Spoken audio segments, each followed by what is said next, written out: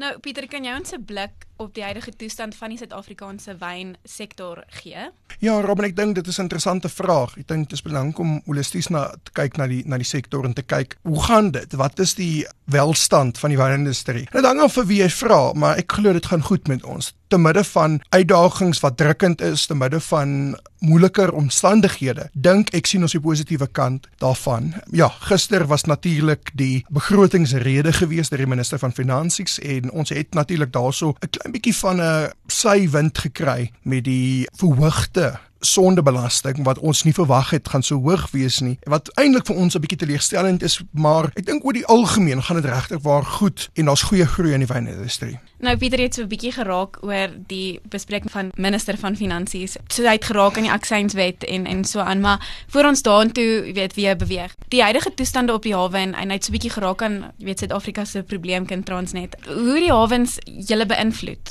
Ja, ek dink die hawe is 'n groot punt van bespreking en 'n groot bekommernispunt. Ek dink dit is belangrik om onthou, hawe beïnvloed nie net ons uitvoere nie, wat beteken dat wyn baie moeiliker uit die land uitgaan en ons sukkel dan om die wyn betyds in oorseese markte te kry, maar dit belemmer ook die invoer van rou materiaal wat natuurlik in die land in moet kom. Wat beteken daar is skepe wat wag om te dok wat dit nie kan doen nie, wat beteken party van die rou materiaal kan nie inkom nie. 'n Goeie voorbeeld is verlede jaar het ons 'n nuwe wyn bekend gestel, maar die doppies wat ons gebruik vir die wyn kom van oorsee af en ons kon nie aangaan met produksie nie weens die probleem by die hawens althans, wat beteken dat ons produksieketting word opgehou en dit het natuurlik 'n gevolg op baie meer as net produksie. Jy weet, dit beteken daar is verkope implikasies daarbey en ons is net 'n druppel in die groter emmer van die Suid-Afrikaanse ekonomie en van die wynindustrie. Daar is ouens wat wynbottels invoer, daar is enige rou materiaal wat van oorsee af kom hoofsaaklik met skip in.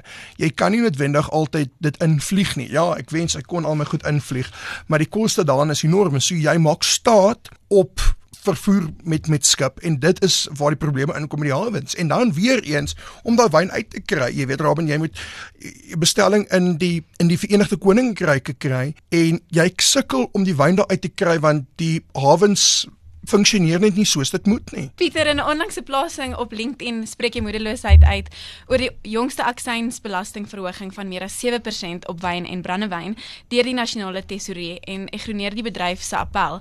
Wat is volgens jou die impak op die bedryf as geheel?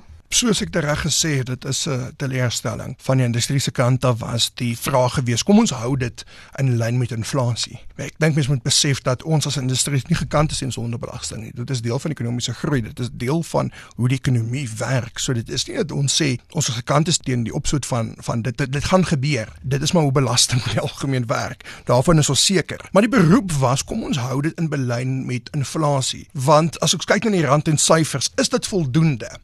En die regering het gegaan en dit opgestoot 7,17%. En dit was vir ons nommer 1 'n teleurstelling, maar punt nommer 2 voel ons dit was nie nodig nie. En ek dink, jy weet, Rico Basson wat die CEO van SA Wine is, het eintlik dit in beter konteks gestel. En ek dink dit is belangrik om daarna te kyk, want op die einde van die dag praat ons hier van omtrent 80 sent en jy weet, mense is vinnig op sosiale media te sê, maar sjoe, dit is net 80 sent. Maar jy moet holisties na dit gaan kyk en kyk wat al daai 80 sente saam, wat kan dit vir die industrie beteken het. So, daai 2,5% wat bo die Consumer Price Index is, wat dit nou tans is, gaan omtrent, kan ons sê, 60 miljoen rand addisioneel tot die fiskus wat ons nou van praat. Dis 60 miljoen rand. Weet jy wat kon ons gedoen het in die industrie met 60 miljoen rand? Ons kon nog 1236 mense in 'n jaar in die sektor aangestel het. Ons kon die uitvoere promosie verdubbel het, om seker te maak ons kry meer traksie internasionaal.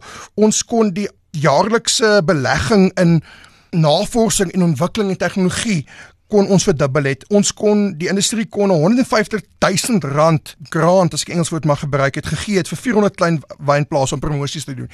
Rico, dink ek het dit vir ons so mooi gestel in die groter prentjies dat, ja, die persentasie, dis dalk net 80 sent, maar wat effek het dit op ons industrie? En dit is belangrik, dink ek, om te onthou dat die wynindustrie is nommer 1, 'n industrie wat werke skep, en ons kan nou daaroor gesels, en dit groei ons ekonomie. En dit is 'n sterk sektor wat op die oomblik gekniehalter word vir groei te midde van probleme wat ons reeds in die gesig staar.